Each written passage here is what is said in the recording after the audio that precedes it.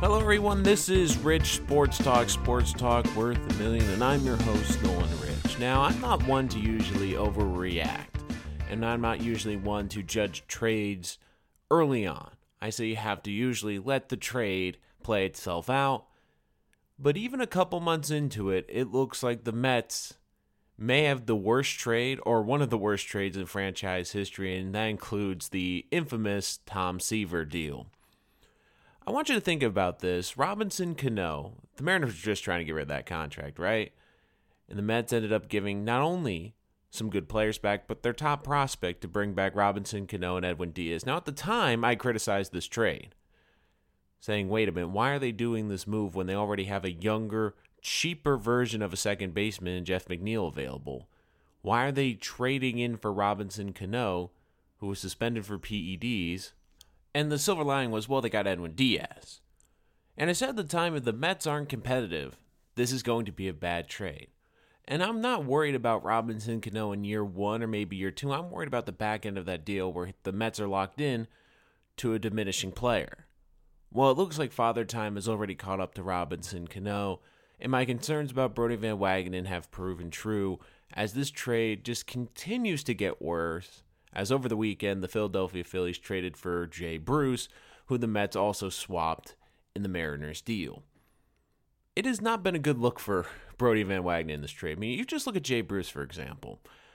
A more controllable contract, and with the lack of depth in the Mets outfield this year, I mean, they've been playing Dominic Smith, Jeff McNeil. They've been playing non-outfielders in the outfield this year. Now, I understand Jay Bruce is not a great defensive outfielder, but he's also bashed 14 home runs this year. The entire Mets outfield combined has hit 20 home runs. The entire outfield combined has hit 20 home runs. And only one Met, like Bruce, has hit for over 20 RBIs, and that's Michael Conforto. So the Mets traded a productive player that they definitely could have used. Their top prospect, Jarred Kelenic, who is already being promoted in the Mariner system, and everyone is talking extremely high of now. I will say this about prospects. How many great prospects have we seen come up and not be something? So I think it's still a little too early to tell, but it's not a good look that he is flying through the Mariner system. At the same time, the Mets are looking for young players.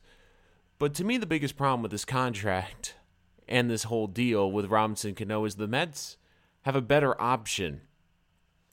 And we've seen it. I mean, think about this. The Mets picked up Hechavarria, right? They picked him up off the scrap heap. He's played in 21 games. Cano has played in 45 games. They have the same amount of home runs, the exact same batting average, and Robinson Cano has one additional RBI. And more than double the plate appearances. I mean, I want you to think about that. The Mets found a player to play second base off the scrap heap, and he's giving them the exact same production, and in fact, more consistent production and earlier production than Robinson Cano has for $20 million. And look, Edwin Diaz has not been the same closer this year. I don't know if it's because he's under the big spotlight in New York, if he's been overused. I don't know what it is. But I do say this about closers. If you're going to go all in on a closer, you better be close. Because that's the last piece. And to me, when I saw this Mets team, I'm like, that's great. They got a great closer. But what about the middle of this bullpen? It's an issue. And it has been the entire season.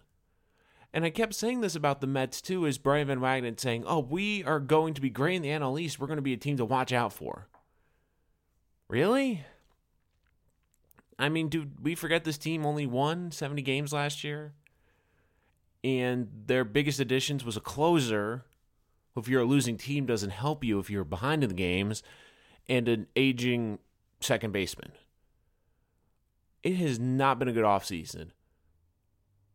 I'll give Brodie Van Wagenen credit. The moves he has made recently, the plug-in players, they have worked.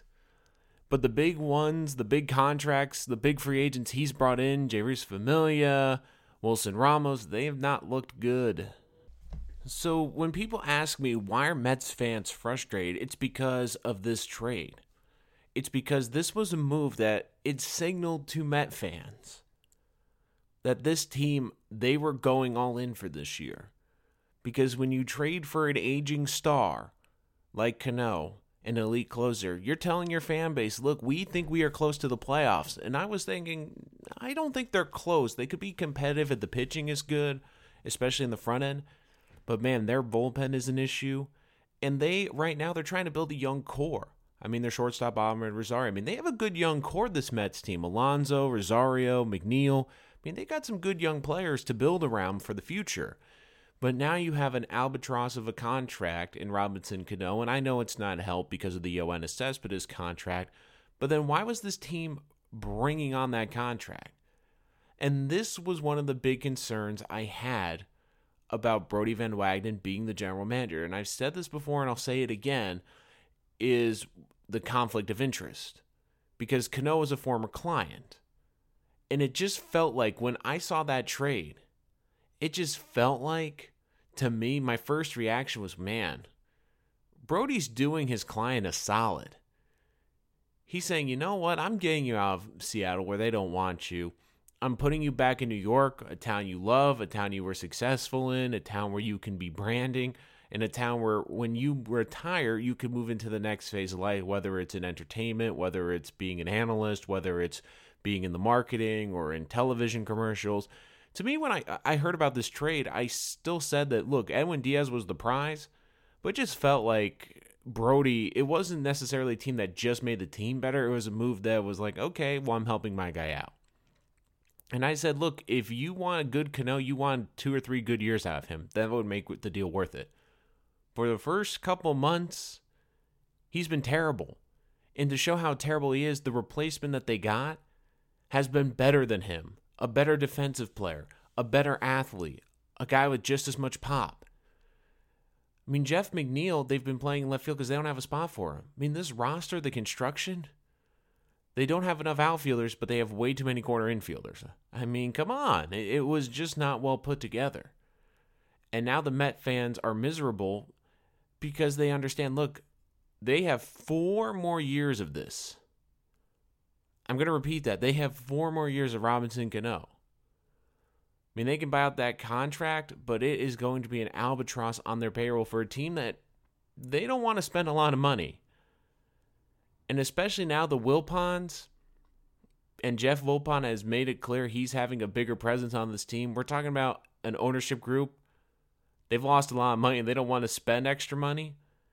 In the past 6 months, they have gone from their biggest, I would say their biggest signing in the past decade, Yoenis Cespedes, once again out for the entire year.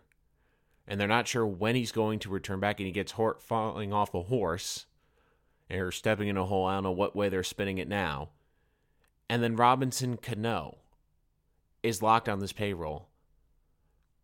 And it gives this ownership group an excuse to say, you know what, Met fans, we got DeGrom. You know, we locked him up. We locked up your fan favorite, but we're not spending big money anymore. We're not, because we got burned on the Cespedes deal.